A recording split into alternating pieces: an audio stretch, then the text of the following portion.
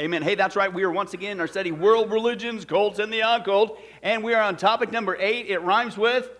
Mormonism is absolutely correct, Bobby. I'll give you some gum possibly later. But that's right. And by way of recap, as you turn in your workbook, for absolutely no reason at all. That's right, if you want to do that, because we're not going to be into it tonight. We've already seen by way of recap, the whole thing is started, Mormonism is based on a faulty premise, on a feeling, right? You don't gauge truth on a feeling, James 1:5. Plus, it was actually completely taken out of context, so it's doubly wrong. And then we took a look at the accounts. Well, which account? There's all kinds of different counts, different versions, different visions, different appearances, different what? And none of it makes sense, and it even not only disagrees the account, but even the writings. The Book of Mormon doesn't even agree with the other writings, and we'll talk about one later about that tonight. It doesn't live up to the archaeological evidence. There's zero evidence of any of their people, these weaponry, the monies, and all the things that they say. There's no evidence, not one shred. And then we saw, what does Mormon mean? We'll get into that a little bit again tonight. It means she-monster. It was like a term used for a spirit, a specter, a boogeyman back in the day, believe it or not. And then, of course, extremely racist. And then last time we saw getting into the occult ties. We're going to see that again, Lord willing, tonight. And so we looked at the question, was Joseph Smith, number one, a martyr? No, we took a look at the historical record, and who was it that shot him? Mormons. Okay, shot him, and we'll see later, it's because a lot of it was because of him sleeping with their wives, and, hey, go on a trip, pal, and when that guy's gone, he takes his wife, and it's really bad. So anyway, so that's not true. He's not a martyr, okay, as they would say, a lamb led to the slaughter, right? Just trying to share the truth. That's not true at all, and that's historical record. Last time we saw in great detail, speaking of the occult, they are just, I used to say it was a good storyteller. It was not even a good storyteller. Basically, what we're going to see again tonight is Joseph Smith was a massive, massive plagiarist. Okay? He's just grabbing every kind of stuff from his things. And again, one of the big sources he ripped off from was Freemasonry. Even these so-called secret temple rites, there's nothing secret about it. He took them straight out of Freemasonry. He was a Freemason. His family was in Freemasonry. 1,500 Mormons were Freemasons in Nauvoo in the original beginning part. And he just went through the Freemasonry ritual. And just a few weeks later, he comes out with his own ritual. Right? It's absolutely crazy. This guy just took a little bit of this, a little bit of that, took this, and we're going to see, again, even more so tonight. And we're going to see he took a whole bunch from witchcraft, okay? From witchcraft, okay? It gets worse as you go, okay? It's like those people when they want you to say that, oh, chicken's wonderful, and you take that first bite and you go, man, something is wrong. But then you just keep going, and it gets worse. Next thing you know, Tom's in the hospital visiting you. Hey, Pastor Billy, let me give you an update on Bobby. He didn't listen, but it's just like that. It's bad. Worse you go, man. But let's take a look at the witchcraft, okay? Now, it wasn't just that Joseph Smith was involved in witchcraft. He was led into it, guess by who? His family. It was a family. It weren't just involved in witchcraft. It was a family affair, okay? And we see that, and this is all recorded history. Let's begin to take a look at that. Joseph Smith's family had been involved in witchcraft for generations. Okay, and it was well known that his family was well known for, here's their reputation, right? Everybody's got a reputation as a family. Well, look at that family there. The Smith family was well known for consulting the dead, using divining rods, scrying. Scrying, if you recall, is like when you look in a pool of water or something like that, and you get some vision, kind of like a crystal ball type effect, if you will. Also using hallucinogenic drugs. It was the same thing that Nostradamus used. Okay, remember that? Okay, his family did that, scrying. That's in witchcraft. And they were known for that, and throughout the area. And so it only stood to reason that they passed it down to guess who? Joseph Smith, the son. Okay, but let's take a look before we get into witchcraft. Is that something we should be messing around with? Absolutely not. Open your Bibles to Leviticus 19. Leviticus 19. Right? And Genesis, Exodus, Leviticus. Leviticus 19. One verse, God's going down through a whole litmus things. He's given various laws. And Leviticus 19, verse 31, God throws this one out here. I don't know how much more blunt you can be. He clearly says, don't mess with this stuff. But verse 31, here's what God says. Do not turn to who? Mediums. Or seek out what? Spiritists, and that's what his whole family was. As we're going to see, it was a family practice. They made money from this. Medium, spiritists, okay? For you will be defiled by them. I am the Lord your God. Now, fast forward a little bit, a couple books to Deuteronomy. Let's go to Deuteronomy The classic text there with 18, we've seen that several times in previous studies, but let's nail it in to this study, especially since we're dealing with witchcraft and Mormonism tonight. Deuteronomy 18, verse 9. Once again, God's warning the people. Okay, and here's what he says. Verse 9, when you enter the land the Lord your God has given you, do not learn to imitate the what ways? Acceptable ways? No, detestable ways of the nations there. Let no one be found among you who sacrifices his son or daughter in the fire, who practices divination or sorcery, interprets omens, engages in witchcraft or casts spells, or who is a medium or spiritist, or who consults the dead. Why? Because anyone who does these things is detestable to the Lord, and because of these detestable practices, the Lord your God, he's going to drive out those nations, etc., etc. That's why they're being judged. That's why they're being driven out. God says, don't do it. You belong to me. Don't you ever have anything to do with witchcraft. Well, that's what basically not only is the root and the family history of Joseph Smith, but it's also the means of which he supposedly translated the Book of Mormon. He's using witchcraft techniques. It's wrong all the way around. But let's continue with that. Joseph Smith Sr., his dad, okay, was known for having visions. And we've talked about that before in our Hinduism study and New Age study. When somebody comes out, I had a vision from God, and God told me to tell you, run. Run. Just stick with the Bible. Okay? But he was known for having visions, and he never hesitated to share his experiences with others when he was given the chance. His wife, Lucy, recorded no less than 7 dreams that he had, Joseph Sr., from the time their first son was born. And it just so happens, one of those dreams from the dad was remarkably very similar to the dream that a main character in the Book of Mormon, Lehi, had in the Book of Mormon. I'm sure that's a quinky dink. Are you kidding me? We're going to see, man, even more so tonight. He's just taking this, taking that, taking contemporary, Freemasonry, witchcraft. I'll make this up. Guy slapped it all together.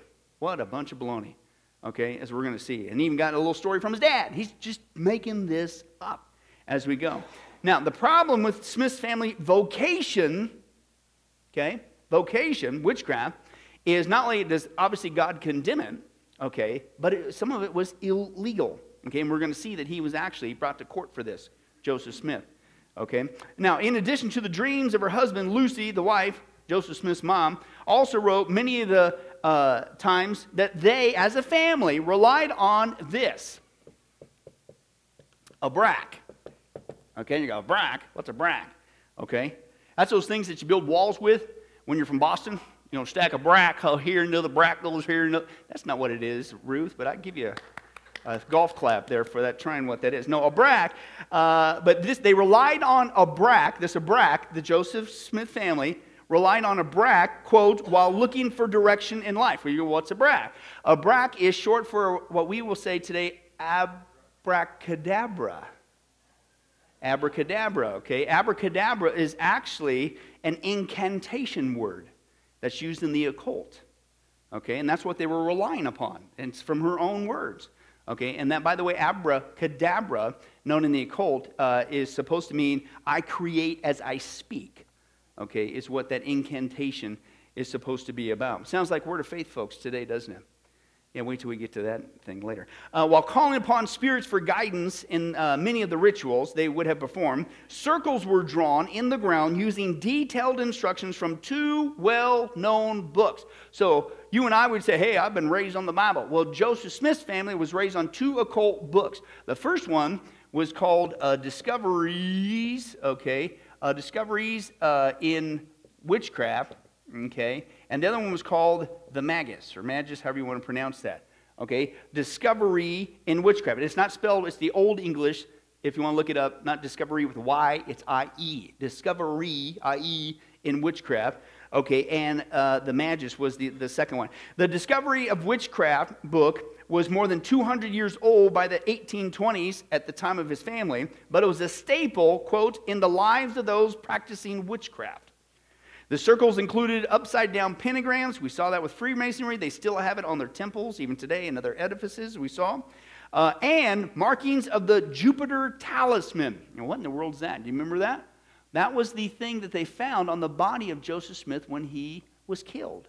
He carried around with him this Jupiter talisman. Jupiter talisman was kind of like a good luck charm for wealth and fortune. Okay, but it wasn't just that. On his Jupiter talisman, they also found markings from that book called the Magus, the witchcraft book. So he even had that on his possession when he died. Okay, he didn't renounce any of this stuff. Okay, the witchcraft that he and his family was involved in. The book also gave specific times, and this is the Discovery Witchcraft, the specific times when a person should pray for a personal manifestation of the spirits, right? And it should be noted that the perfect time, according to this book, that Joseph Smith's family had on witchcraft, discovery, i.e. in witchcraft, okay, the perfect time, if you want to have a spirit appear, is at midnight on September 21st. That's the autumn equinox, and guess what? That just happens to be when Joseph Smith was praying, supposedly in 1823, and he got his manifestation. And according to the witchcraft book, that's the number one time you need to. Isn't that wild? And we're just getting started. There's so many weird connections with witchcraft. It's crazy. Now, to make matters worse, the Jupiter talisman that Smith had in his pocket when he died, again, it contained drawings from the Magus. The book, the Magus, is nothing more, the second book, than a resource, a how-to guide for ceremonial magic, alchemy, astrology, and the Kabbalah, the Jewish Kabbalah, the mysticism. Okay, we talked about before in some of our other studies. Joseph Smith admits that he practiced, in the historical record, these questionable practices, okay? So it wasn't like he was trying to hide from it. What we're going to see tonight is, guess who's trying to hide us from this history? Everybody. They're redoing the artwork, and they're trying to deny the historical archives and all that stuff. But let's continue on. So Joseph Smith and his father, again, this was a family involved. They passed it on to his son. This is the house he grew up in, but it was also a family practice. Witchcraft was the Smith family practice. Now, they didn't say, hey, come to our house, we're witches. No, the term that was used back in the day, and the Mormons will even use this when you talk about his spurious past, okay? It was a practice called money digging, okay? But money digging, all it is a term to use occult techniques, witchcraft, to find buried treasure that's supposed to be guarded by spirits, right? So that's what his family was in. You call it money digging, and see, most people don't get it because it doesn't say witchcraft. But they used, that was witchcraft. Money digging was a person who involved in witchcraft, a spiritist, a medium, right? And they'll even admit that. Okay, but they were noticing that, and they were involved with special ritual ceremonies that were performed for the purpose of obtaining buried treasure thought to be guarded by evil spirits. This was their family business. Okay, accounts of money digging might sound weird today, but it was big back in the late 1700s, 1800s, and as was documented, listen, this is from their own camp, LDS seminary teacher Grant Palmer documents that Smith's family's occult beliefs and practices, as well as their close associates. The whole family was involved in this. Joseph Smith Jr.'s role in the quest for treasure was especially important since he had another article from witchcraft that they used in this witchcraft technique, but witchcraft in general. And that article for witches to use, those involved in that, was called a seer stone. Okay, a seer stone, and they're trying to cover that up again today. We'll see that tonight. And what he would do is he would place a small so-called special rock, seer stone, also called a peep stone, okay, into a hat, and then he would pull up the hat to his face and block out all the light. And by doing this, he could see, supposedly, supernaturally, and would help those who were digging, okay, looking for treasure. By this technique, he could tell them where it was located, okay, by observing the spirits in his hat, the spirits that were guarding it, right? By the way, that's witchcraft. That's witchcraft, if you will, 101 back in the day. They would take a witchcraft stone, a supposed magic rock, they would stick it into a hat, and then they would put it up to their face so it would block out all light, and all of a sudden you're starting to get visions. And that's what they used to tell, hey, Bob, dig over here. I can see this. And that's how his money, the family made a living. Okay, they made cash off of this. Now, do you know what technique he used to supposedly translate the Book of Mormon? The exact same thing. It's witchcraft. He used witchcraft to... oh boy, are they trying to cover this up. Okay, it's witchcraft 101. Okay, now, Joseph Smith Jr., again, himself admitted to being a money digger and that he and his family did this until at least 1826. Okay, on March 20th of that year, he was also, Joseph Smith, arrested, brought before a judge, and charged as being a glass looker, a disorderly person, one who pretended to have the skills in the areas of palmistry, telling fortunes and discovering where lost goods might be found. And he used witchcraft the whole time. And according to the records, Justice Neely determined that Joseph Smith was guilty. It's court record. They got it today. And then shortly after this, Joseph Smith, after he went to court and got in trouble for it, he, quote, discontinued money digging, but guess what he kept? He kept the seer stone. Okay? And it was with the seer stone that he claimed to find the golden plates and again to produce the Book of Mormon. Well, let's take a look at some of that historical record. Everybody knows, if you're honest with history, that the Smith family was involved in witchcraft. So let's take a look at our first video tonight. Numerous accounts from Smith family supporters, detractors, and neighbors describe a family that was very involved in magical practices, including soothsaying, rod divining, circle drawing, and most importantly, seer stones and money digging. While digging a well in 1820, Joseph Smith found what he believed to be a seer stone, a magical rock that basically worked like a crystal ball. It would be placed in a hat, then the user would place their face in the hat and magically see things. Using this method as a guide, money diggers would then hire themselves out to people to search for treasure buried by pirates or Spaniards on their land. Usually, however, the treasure was cursed and would sink back into the ground so that it could never quite be unearthed. Joseph Smith was well known in his community as a money digger. In fact, he met his future wife, Emma Hale, while on a money digging job. Her father did not approve of the marriage because of his dubious profession, so they eloped. LDS defenders used to contend that there was absolutely no credence in the accounts of Joseph Smith's magical career, even though his own mother attested to it.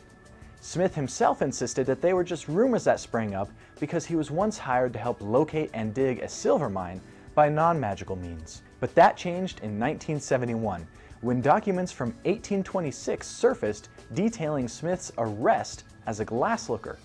It turned out that the same man from the silver mine story that Smith had referred to actually testified in court that Smith had defrauded him on at least 3 occasions in money-digging schemes. Now, LDS historians generally agree that Smith was involved in money digging, but defend him with the claim that this was culturally accepted and even respected at the time.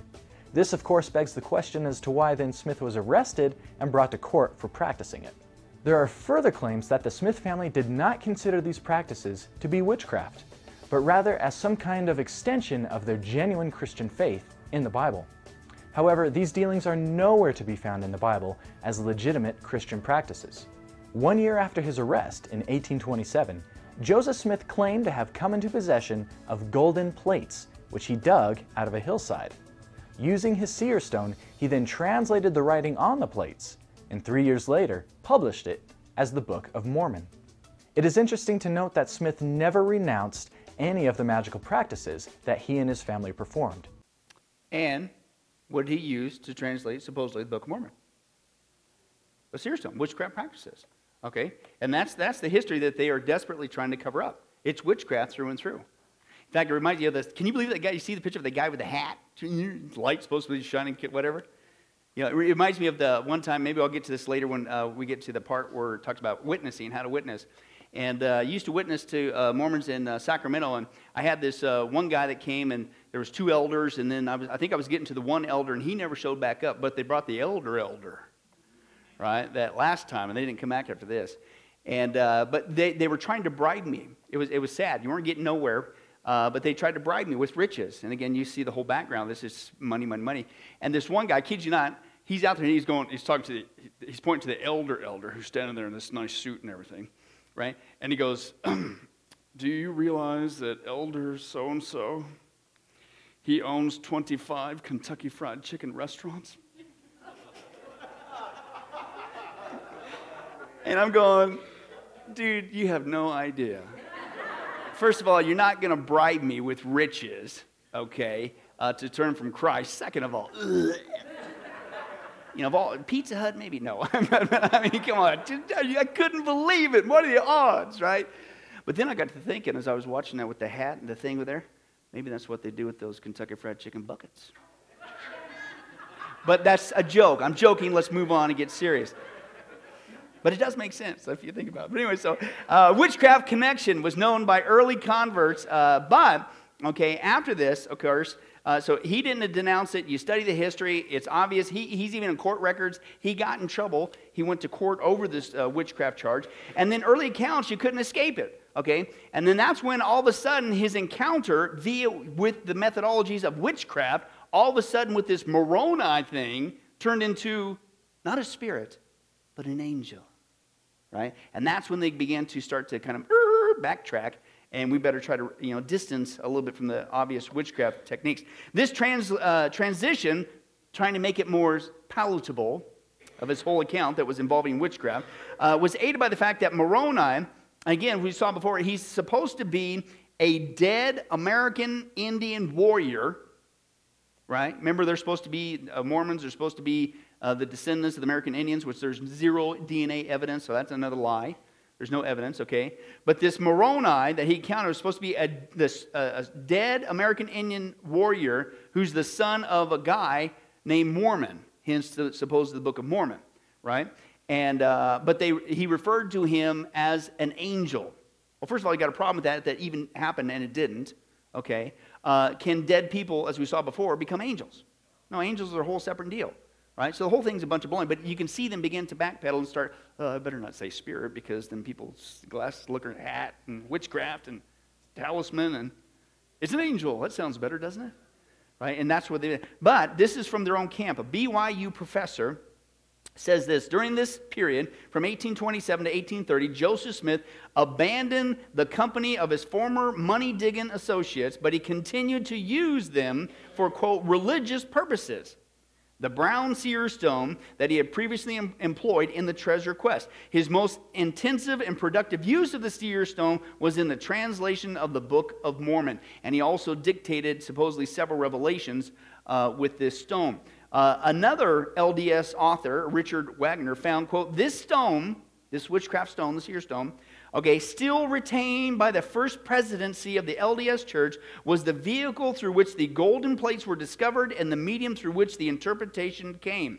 Thus, quote, historians, even in their own camp, have documented the continuity between Joseph's early occult practices and the origins of Mormonism. So even their own camp, they got to admit, what did the guy use to bring this whole thing about? Witchcraft. Witchcraft. Serious stuff, okay? Now, let's get a little bit more into how did he do this supposed translation using this witchcraft technique, a seer stone, peep stone, whatever you want to call it, okay? Because that's what it was. Let's take a look. The founder of the LDS Church, Joseph Smith, claimed that an angel Moroni visited him in September 1823. This so-called heavenly messenger is reported to tell him about these gold plates that contained a record of the former inhabitants that were on this continent, that the American Indians are supposed to be a descendant of. Again, no evidence. And from the source from which they sprang. The plates were said to be containing the fullness of the everlasting gospel. Right? And, of course, it contained on plates language in Reformed Egyptian. And once again, it's not Egyptian. It's Reformed Egyptian, just to further confuse you, apparently. But we'll get to that again later. But again, he used this witchcraft stone, the seer stone. The method in which Joseph Smith translated the golden plates has been the source of the highest interest to many people who've studied the origins of the LDS movement. Yeah, I'd say so. Listen, while many paintings and pictures used in Mormon visitor centers and books depict a prayerful Smith leaning over the plates. See, this is where they start to rewrite their own history. So when they showed Joseph Smith, he's this clean-cut dude hopping. I don't know if have you ever seen, with all due respect, the actual photos of Joseph Smith back in the day? It's like a big giant man bun. And I can't talk too much because my hair is still back in the 80s. Right? But today they got him, he's slick, he's so innocent and pure looking. And supposedly this act of him with the translation, he's just prayerfully just looking at these plates. That's not at all what's going on. At all. This guy's using the peep stone, the seer stone, and the guys in his own camp who are the supposed witnesses even admit it. So they're completely rewriting their own history. Okay, let's take a look at what it was. It was a hat that he put over his face with the seer stone. That's how he brought it about. LDS historian quotes Martin Harris. Martin Harris is one of the three witnesses whose name is found in every edition of the Book of Mormon since its original edition. Harris said on record that Smith possessed a seer stone, quote, a chocolate-colored, somewhat egg-shaped stone, which the prophet found while digging a well with his brother Hiram. Roberts goes on to state that it was by using this stone that, quote, Joseph was able to translate the characters engraven on these plates. Martin Harris also said, and he was one who was also doing the transcribing, one of them. So he tells, this is what happens. He says, by aid of the seer stone, sentences would appear and were read by the prophet and written by Martin. So basically, he puts the witchcraft rock in the hat, slaps the hat up to his face, blocks out all light, and all of a sudden visions are supposed to appear. The other guy's over here as he's staring in the hat, okay, and then he's supposed to write the thing down. Now, as it appears, supposedly, right, as it appears, right, and then he calls it out, this guy, he writes it, he reads it back, supposedly, and if it was correct, supposedly it disappeared, and here came the next chunk, right? But this is from one of the three guys, historically, his account on record, that this is what he did. He put the rock in the hat, his head in the hat, and supposedly this is how it went. That's witness number one. It also concurs with another guy, David Whitmer, another one of the three witnesses that appears in the front of the Book of Mormon, and he tells how the stone produced the interpretation. Remember, the whole time, they don't have that in the artwork anymore. It's just him going like this, looking at the plates. No, he's using witchcraft. And here's Whitmer's account. He says, I will now give you a description of the manner in which the Book of Mormon was translated. Joseph Smith would put the seer stone into a hat, put his face in the hat, drawing it closely around his face to exclude the light, and in the darkness the spiritual light would shine. A piece of something resembling parchment would appear, and under it was the interpretation in English. Brother Joseph would read off the English to Oliver Cowdery, who was his principal scribe, not the only one, and when it was written down and repeated to Brother Joseph to see if it was correct, then it would disappear. And another character with the interpretation would appear, quote, thus the Book of Mormon was translated not by any power of man. Yeah, it was used by witchcraft. So you got that part right. Smith's wife, Emma, also supported Harris and Whitmer's version of the story, recalling how her husband buried his face in the hat while she was serving as his scribe. And again, what's the premise of that? That's not just weird. It's when you look at the practice back in the day, money digging, that's what people in witchcraft did. They hired themselves out to do this, to find buried treasure. They used witchcraft. That's what he's using to bring about this Book of Mormon. Okay? So he got caught in court. He stopped that, we think. But then he used the same practice to develop this new religion called Mormonism. Joseph Smith's brother also confirmed that he used the hat and the seer stone. Okay? Which also, stop and think about this. Remember, he's the whole time, according to the witnesses that are even included in the Book of Mormon, the guys that were supposed to be right there with him, while he's doing this with the rock and the hat and the head in the hat, right? And then they're recording it, all these different scribes, and all their accounts say that's how he did it. I like what this person said. It leads you to wonder why Smith went through the bother of digging up the alleged golden plates if he didn't even have to look at them during the translation. Think about it, right? But doesn't that sound more spiritual? They weren't paper plates. They weren't even that nifty chinette that you pay extra at the store that's supposed to be more firm to hold the gravy. No, these were golden plates. I don't mean a plate, you know what I'm talking about. But anyway, that's right. Interestingly enough, the article in January 1997, okay, LDS Church publication Ensign, leaves out any mention of the hat and de-emphasizes the seer stone. In fact, LDS apostle Neil Maxwell, who authored the article, he quotes another apostle, Orson Pratt, from 1874, saying that Smith relied less and less upon the seer stones and more on how he learned how to translate. So even back then, they're realizing we got to start to distance ourselves. And to where today, it's a complete perversion of their own history of how they present this process of translation. But the guy says this, well, it seems odd that God would provide these instruments supposedly to translate and then allow the translator, the rock, then allow the translator to have more freedom as the translation went on. Why didn't you just do it that way from the start? So the whole thing falls apart because they're lying. They're trying to rewrite their own history. Okay? And again, it's curious that Maxwell makes no reference to the hat.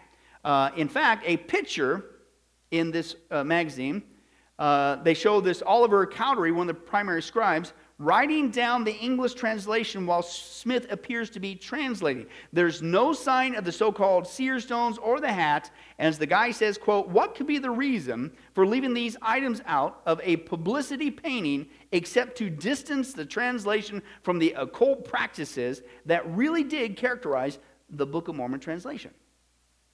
It's called they're lying. Right? And they know that if people found out that the very core, this guy wasn't just involved in Freemasonry, he was a liar, he was a con artist, he was involved in witchcraft, his whole family is in witchcraft, they passed it on to him, but he's even using witchcraft techniques to come about this Book of Mormon. How many think people would join? So you better start redoing the paintings, Bob. Right? Redoing the story. Right? And we do the same thing as the church. Right? It's the old axiom, those who don't learn their history are doomed to repeat it. And I think one of our crimes as Christians, we don't even know our own history. Right? If we did know our own history, even recent history with the Reformation, what in the world are you doing backing up into the arms? We spent 12 weeks in our last study on Roman Catholicism. They murdered and killed and martyred our brothers and sisters in Christ just for bringing out the Bible. Right? But the same thing, they just, let's write off those folks. But this new generation, they have no clue. And these nifty paintings, and wow, he looks so clean cut just looking at those plates. Right? And that's what they're doing. They're lying. Okay? The use of similar types of seer stones, peep stones, were also called. They were quite common among believers in folk magic during the time of Joseph Smith. And there's plenty of evidence that the one whom Mormons claim to use to restore the true church was quite fascinated in the occult, as were the members of his immediate family. Okay? And they use the occult technique. But anyway, it says this: if so many witnesses testify to Smith's use of the hat and the magical rock, why don't the Mormon books and periodicals, for the sake of accuracy, emphasize that fact? Why do they show pictures of Smith translating from the plates and have him deep in thought rather than looking into the hat? Quote, in our opinion, earlier accounts are embarrassing to the LDS Church, and so a better, more faith-promoting account has been proposed. You know what that is? That's a fancy way of saying we're lying through our teeth. Because can you believe that? We'll talk about a twisting of words. Okay, in fact, they're flat out denying it now. Now they're really going against historical record. The 10th LDS president, Joseph Fielding Smith, quote, denied Joseph Smith even used a seer stone. Well, that's going against even the witnesses that are even mentioned in the Book of Mormon, let alone Joseph Smith himself. And quote, listen to this, the information is all hearsay. And personally, I do not believe that this stone was used for that purpose. You can believe that all you want. You can believe chicken's good for you. It doesn't make it true, right? Historically, we've got the facts. We've got the court records, right? You can't hide from this. Apostle Maxwell, he said, listen to this. Here's the rationale. Okay, yeah, that doesn't sound good. Quote, our primary focus in studying the Book of Mormon should be on the principles anyway, not the process by which the book came forth. We should be wondering about how it came forth, because what came forth came from witchcraft, and you don't have nothing to do with it. Okay, absolutely crazy. The move away from the actual facts of the translation process demonstrates LDS leaders understand, quote, that most people would balk at accepting the Book of Mormon if it was known to have been translated using a magical rock in a hat. Dun, dun, dun. He's like, yeah, no kidding, right? Now, let's get into even further witchcraft connections there, and I gave you a little teaser last week, and that's even with this whole issue with Moroni. Now, Moroni can't be true anyway, because it's supposed to be a supposedly dead person, supposedly a dead American Indian from his dad named Mormon, right? But dead people don't become angels. But again, angels was done just to try to soften it, because originally it was a spirit, right? And well, that doesn't sound good, especially with this witchcraft thing. So let's take a look. Even that name Moroni, where's that come from? Right? Well, let's take a look at that. According to the Book of Mormon, Moroni was the son of Mormon, from whom the Book of Mormon is named. Before Mormon's death in battle, he passed supposedly the golden plates to this guy named his son Moroni. Moroni then finished writing on the plates and concluded the record, presumably burying them in the hill Cumorah. There in western New York, not too far where I used to live. The image of the angel Moroni, if you'll notice, is pretty much all over the Mormon stuff. He's blown a trumpet. He's commonly used as a symbol of the LDS Church. He appears on some of the editions of the Book of Mormon, and got statues of this supposed angel, okay, standing atop of LDS temples, okay? But let's take a look at this name, Moroni. And again, this is the BYU professor says, he suggests several possible origins for the name Moroni. Some say that on his first visit to the hill, Joseph saw a salamander, some say a toad. Okay, and this is part of some of the original accounts. And remember, the accounts keep changing, which we saw back in the first study. Which account? But some accounts say the first thing he saw on this hill was a salamander, some say a toad, in the hole that he was led to that supposedly had the plates in it. And then that this salamander or toad transformed itself into a spirit, and this spirit struck Joseph Smith 3 times, which is an occult thing, by the way. Now, it's interesting. You go, well, that's strange. What happened to this? I thought it was, remember which account was it? I thought it was Jesus. No, I thought it was the Father and Jesus. No, I thought it was an angel. I thought it was this Moroni guy. Which is it? Right? But anyway, so the original one's this salamander toad-looking thing that was in the hole, then it pops out and becomes this spirit and smacks you 3 times. That's weird. Okay? But Moroni and salamander are consistent with magic or witchcraft associations. Watch this. Early 19th century Americans, the name Moroni is simply an anagram for I moron. Right? I moron, you just switch the I, put the I at the front. Joseph put it at the back. Okay, was a widely published word for a being which poisons. Also, a poisonous salamander was moron in the scientific texts of the day, and occult texts used salamanders to illustrate the elemental spirit of fire, and moron was also the name of magic invocations. So once again, dude, you didn't really stray too far to come up with this name, right? And according to the same guy, Moron is an incantation name used for treasure seeking. So you just took this old witchcraft spirit name, right? And then you did your little thing. In fact, we're not even there yet. I keep getting ahead of myself. There's just so much. And again, it just gets worse as you go. But you're going to see that he just took whole chunks of the Bible, whatever. He took Bible names, and he just like would change, oh, that one says Jacob. Well, I'll just use Jacob. He just, I don't know if that was the exact example, but you're going to see, he just takes it and he changes one letter, or he leaves a letter off, or whatever, and it's, right? And it's the same thing with here. This is an incantation name. Moroni was supposed to have appeared after a failed treasure excursion when Joseph prayed that night, seeking some sort of a messenger, but the messenger was supposed to help him get treasure. It wasn't until much later that Moroni became an angel instead of a treasure guardian. Remember, that's what they were doing. This is why they were using the peepstones, the money digger, and because the superstitious belief back in the day was that spirits guarded treasure, and not only guarded treasure and kept you from finding it, but it kept it lower so that you could never find it. And so the money digger would use witchcraft and occult techniques to locate the treasure in the spirit and deal with it so you can get it. And that's even embedded in this name, Moroni. But I like what this is. Mormon scholar Hugh Nibley noted that the prevalence of names in the Book of Mormon with the root Mor, M-O-R, he suggested that the root may be, that's right, Tom, Egyptian, and it means beloved.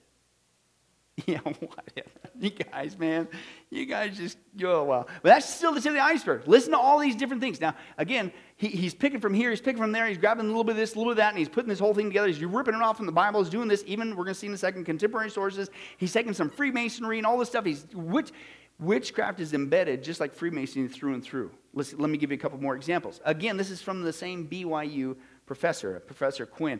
Joseph's visit to Moroni, again, was linked to the art of necromancy. Again, remember September 21st, when he had his first visited? That's the autumn equinox, which is linked with necromancy and the occult. That's the best time you're supposed to get appearance. The Mormon Church, listen, the Mormon Church was organized on April 6th. And believe it or not, check it out, many Mormons claim that was Jesus' birthday.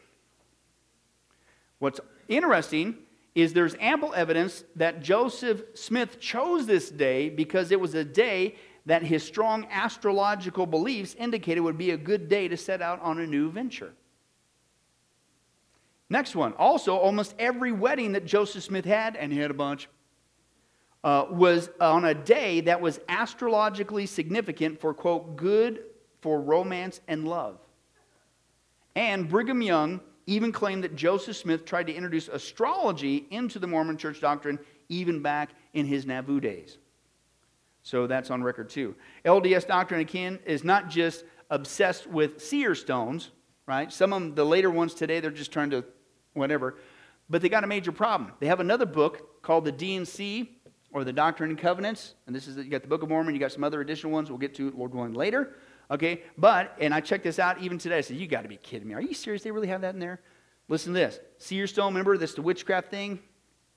The D&C claims, quote, we each will have our own seer stone, and the earth will become a giant seer stone. Well, that makes it all acceptable, doesn't it? Because we all get one now. And it's not witchcraft. It's okay. And the earth becomes a big seer stone. It's all great.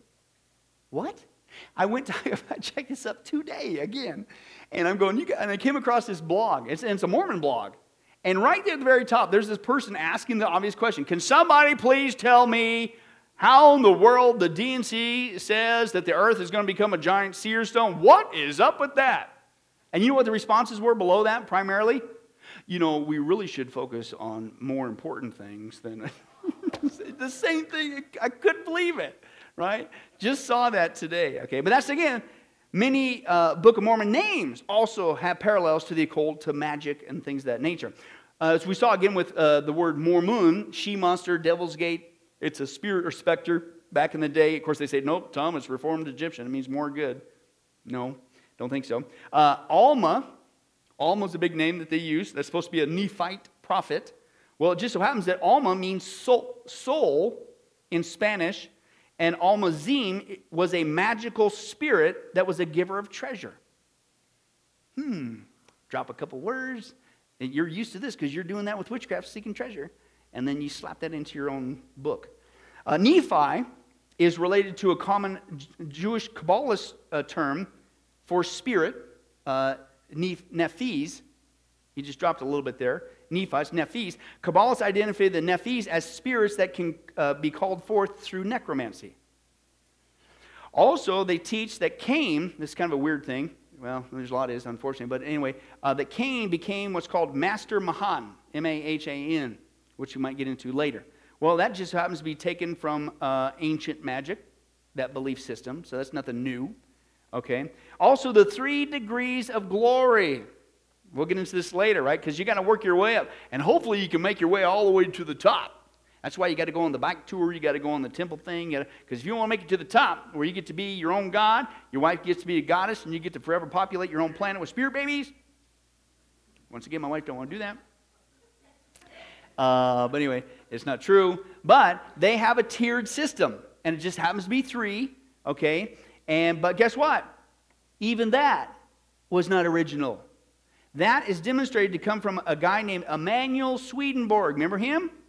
That's where we started. You could have gone all the way back to Genesis chapter 3. You will be like God, the lie from Genesis 3. That's where we started historically in our history of the New Age movement. Right? Emanuel Swedenborg. Well, that's what he taught. And, quote, Smith knew who he was and read his books. So even the celestial kingdom thing from Mormonism is nothing new. It's one from the founders, the promoters of the New Age movement. And it's also in Kabbalist teachings. They have 3 heavens, the celestial, the terrestrial, and the infernal. Smith, all he did was change the name of the last one. Because infernal don't sound no good, apparently. And then apparently it's like, I don't know if it was a long day or something. But he didn't put apparently too much thought in it. So, okay, celestial, terrestrial. I just dropped the R, slapping an L. How about telestial? That sounds good. What do you think, Mike? It's like the guy. You ever go into the guy? It had to have been like 4:59. You had a minute to go before you got to go home, right? Before 5 o'clock, right? And here comes the next thing you got to name down that list, right? And here it is, right? And of course, it's the fly. And you're sitting there going like, really? That's all the better you can do? You must have looked at that thing, looked at the clock, it took off, and you said, okay, it's a fly, let's go home. I've always wondered about that. But anyway, let's move on. So he didn't even make the thing. It's crazy. He's ripping this off even from a guy from New Age, right? He's grabbing from everywhere he can to come up with this stuff, okay? The fact is, this guy grabbed the Book of Mormon. It literally is a hodgepodge of everything you could think of, even contemporary stuff during his time. And it's obvious, okay? It's completely obvious. Let me give you another example. Let's take a look at this. Where did Mormonism come from? Is it based on literal events, or did Joseph Smith draw inspiration from somewhere else? Smith's first vision was first recorded in 1832, but others in the area had published similar visions years before Smith did. They were stirred by a passage of Scripture, went into the woods in the morning, knelt to pray but couldn't speak, felt that others were around, seized by a power, then despair, then weakness, felt near to death, saw some remarkable light, like above the brightness of the sun, saw God and Jesus in bodily form with indescribable glory, told all churches were corrupt, more specifically that their professors were corrupt, and there was more information that couldn't be written. Of these visionaries, one was a well-known preacher who visited Smith's community, one met with Smith's family, and one had his vision published in the Smith's local newspaper, all before Joseph recorded his vision. Smith also claimed that he had received the golden plates, a record of the ancient Nephite people, from the angel Moroni in 1827. That same year, an English translation of a story called The Golden Pot was published, about a man who received a record of the ancient Atlantean people from the spirit Lindhorst. The author had even been promoted in Smith's local newspaper. The story's similarities include: both men are meditating when they see a great light, get shocked, and meet a messenger in a vision. Both have 3 visions in one evening. Both are called to transcribe records from an old civilization and are promised a seer device. Both messengers are the descendants and archivists of their civilizations, are called Prince of the Spirits, and can appear in the form of an amphibian. Going to retrieve the records, both men encounter an evil power, are chastised for not being serious enough, and are told to wait 1 year to see if they will be allowed to receive them. Both visit vast chambers with treasures, breastplates, dazzling light from an unknown source, a library, and tripods with Egyptian artifacts. Both men are injured by evil spirits, pass their final test, and get access to their records on the fall equinox. The story content of the Book of Mormon, published in 1830, could easily have been inspired by a book called View of the Hebrews, first published in 1823 in Poultney, Vermont. Both books are about Hebrews leaving the Old World, sailing to the uninhabited Americas, and becoming the ancestors of the Native Americans. They split into 2 people groups, one barbarous and one civilized. There is a change from monarchy to republic. A Messiah figure visits. The Christian gospel is preached in the Americas. Whole chapters of the book of Isaiah are quoted. After long wars, the barbarous eventually destroy the civilized. But there is a lost book of God left buried in a hill.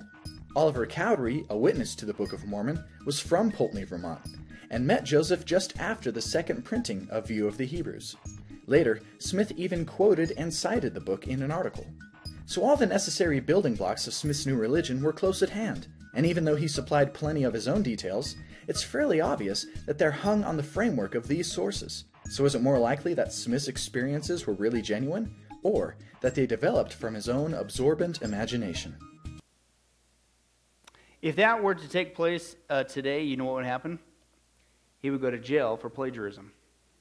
That's why, getting further, even in my own research in this, and I knew it was bad, but I used to think, man, this guy was a great storyteller. He's not even a storyteller. He's a story ripoff. Okay? When you he's taken it from everything. He's taken it from contemporary writing. Give me the golden pot. You could at least said the silver cup or something, but the golden plates. You say, come on, man. You got to be kidding me, right? Taking a little bit of this, whatever, and again, including Freemasonry, saw last week, also with witchcraft. Okay, he's just grabbing it from all kinds of stuff. This is where they came from.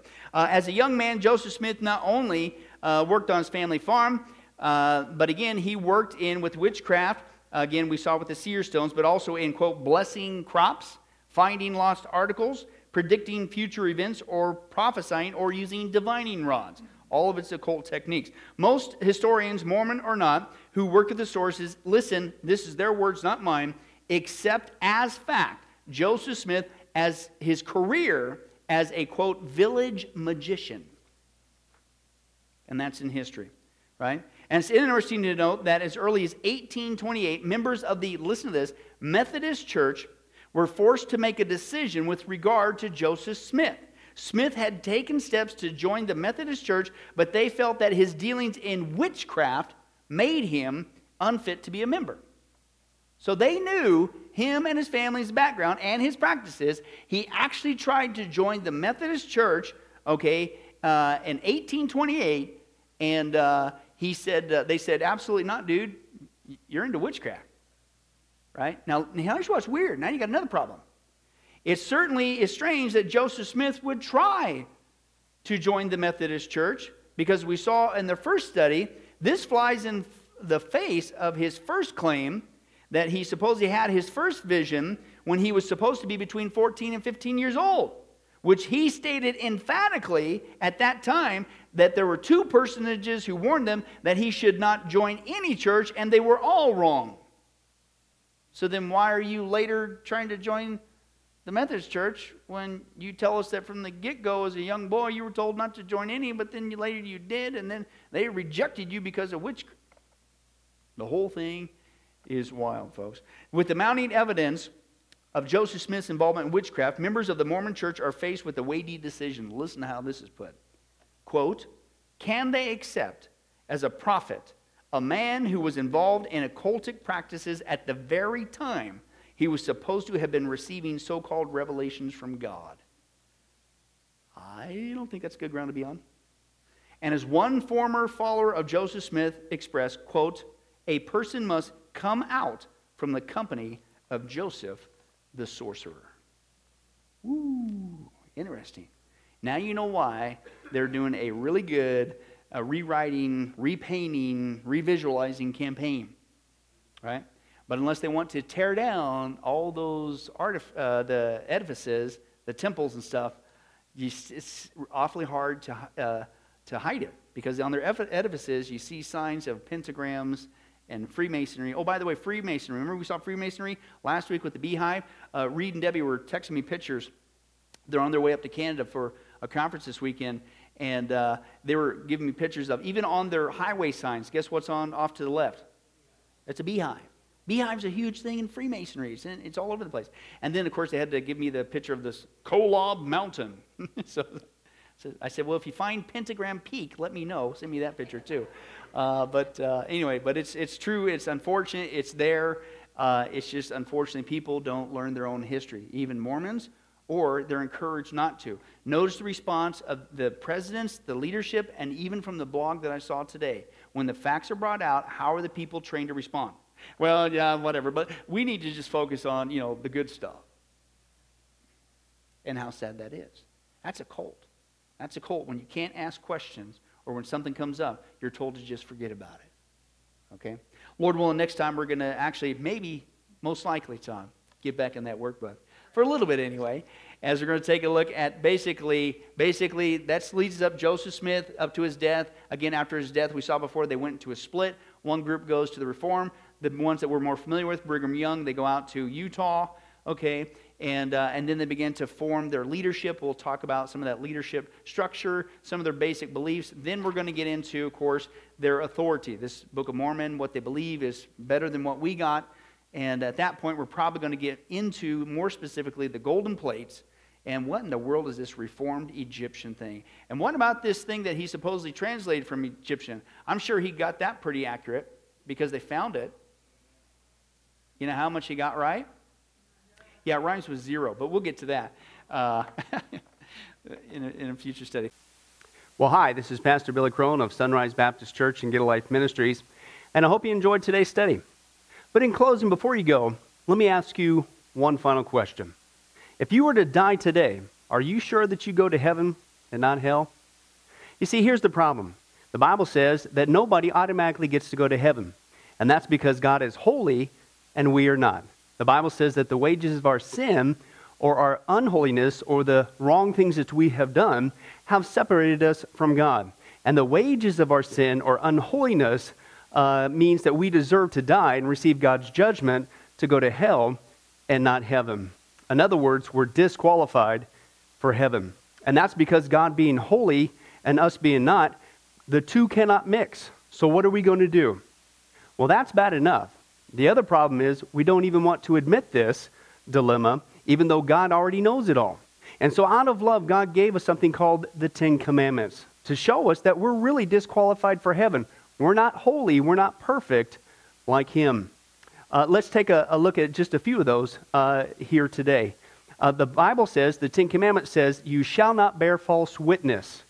That means lying. How many of you ever told a lie before? Well, those of you who didn't raise your hand, you just did. Okay, let's be honest, folks. Let's not tell another lie. We've all lied. Well, believe it or not, that disqualifies you for heaven. That's how holy God is. He is the truth. He does not lie. And so that makes us a liar. Another of the Ten Commandments says, you shall not steal. Okay? How many have ever taken anything without permission? Well, all of our hands should have went up at that one. We've already said we're a bunch of liars. Okay, well, we've all done that. And it doesn't have to be a bank. It could be a pencil in the 3rd grade. That means that we're a thief. Okay? The Bible says that God is so holy, even His name is holy. And that's why one of the Ten Commandments says, you shall not use the Lord's name in vain. Hey, folks, isn't it ironic how now the blessed name of Jesus Christ, the Bible says there's no other name under heaven by which men might be saved, Jesus Christ, has now become a cuss word? Folks, the Bible says that's the sin of blasphemy, okay? And folks, let's be honest. We've used God's name in vain before. The Bible also says in the Ten Commandments, you shall not commit adultery. And Jesus takes the standard even higher. He says, listen, it's not just physical adultery. He says, surely I tell you that if you look at another person with lust in your eye, you've committed adultery in your heart. God looks at the heart. One more out of the Ten Commandments says, you shall not murder. And you might say, well, hey, I haven't done that one. Really? The Bible says that the sin of hatred is akin to the sin of murder. You, in other words, in your heart, wish they were dead. You pulled the trigger, if you will, in your own heart. And the Bible says God sees that, and it's just as bad. He knows the mind, He knows the hearts, the thoughts, and the intents that we have. Folks, that's just 5 out of the 10 commandments. How you doing? Not very well. None of us can keep them. They're God's x-ray to show us that we're disqualified. And so when, not if, your time comes, because we're all marching towards the grave at different speeds, you're going to have to stand before God. And you're going to have to say who you really are. He already knows. Hey, God, let me into heaven. I'm a liar. I'm a thief. I'm a blasphemer, adulterer, and a murderer. Folks, the Bible is clear. Such people as these will not inherit the kingdom of heaven. That's the problem. Here's the good news. God so loved the world that He sent His one and only begotten Son, Jesus Christ, that whoever believes in Him, what He did on the cross on our behalf, that we will not perish, we will not go to hell, but He will give us the gift of eternal life. Jesus died on the cross to forgive us of all of our sins. It's something that we don't earn. We can't earn. It's a gift, the Bible calls it, and a gift cannot be earned. He was taking the death penalty in our place. That's what the cross was of the day. And that if we would just ask Jesus Christ to forgive us of our sins and believe that in our heart that God raised Him from the grave, showing that His death is satisfactory to God to forgive us of all of our sins, no matter what we've done, the Bible says we shall be saved. The Apostle Paul says that if we confess with our mouth Jesus is Lord and believe in our heart that God raised Him from the grave, we will be saved. Let me give you a common analogy of what God's doing and what He did for us with Jesus dying on the cross on our behalf. In life, we know that people can be sentenced for a crime to where they're actually on death row. The courtroom scene is completely finished. The gavel has already sounded. They are going to jail, and they're just awaiting their time before they go to the death penalty. As they're sitting there in the jail cell, it's a proven fact they did what they did. Everybody knows it. They're just waiting for that time for their number to come up, so to speak, and walk down that hall and be executed. There's nothing they could do to reverse their crime. No amount of good works in that jail cell can reverse what they've done. It's too late. It's over. But believe it or not, there's one way that people even today can get off a death row. And that's if the one in authority, the governor, if he were to, out of mercy and kindness, Nothing that the person did, because they don't earn it and they don't deserve it, and they can't earn it. If he would grant them what's called a pardon, out of the kindness of his heart, he has the authority to grant them a pardon and absolve them completely of their crimes against the state. And did you know that there's actually been people that this has happened to, that the governor, out of mercy, has granted them a pardon as a gift, and they've gone down to the jail cell and handed that person, extended it through the bars, here, I'm granting you a pardon. If you would just receive it, you can go free right now. And did you know that there's actually been people who've said, no, I don't want your pardon. And so what happened is, of their own doing, even though they had a way out, they still had to go to the death penalty. Folks, can I tell you something? That's what God did for us with Jesus dying on the cross. He sent his son to take the death penalty in our place. God has the authority to grant us through Jesus a complete pardon. And every day that you're still alive, God is extending to you spiritually this pardon. But a pardon does you no good unless you reach out and receive it by faith. Won't you do that today? Won't you call upon the name of Jesus Christ? Ask him to forgive you of all of your sins, to trust in his work on the cross to pardon us from all of our crimes, our sins against God. God loves you. He wants a relationship with you. But there's only one way to heaven. It's Jesus. There's only one way to get off a death row. It's through the cross of Jesus Christ. Won't you do that right now? Well, this has been Pastor Billy Crone of Sunrise Baptist Church and Get a Life Ministries. And if there's anything that we can do for you, please don't hesitate to contact us. Our number, our information will come up here on the screen shortly. And if there's anything we could do for you, please don't hesitate to let us know. Thank you for joining us. And remember, I hope to see you in heaven. God bless.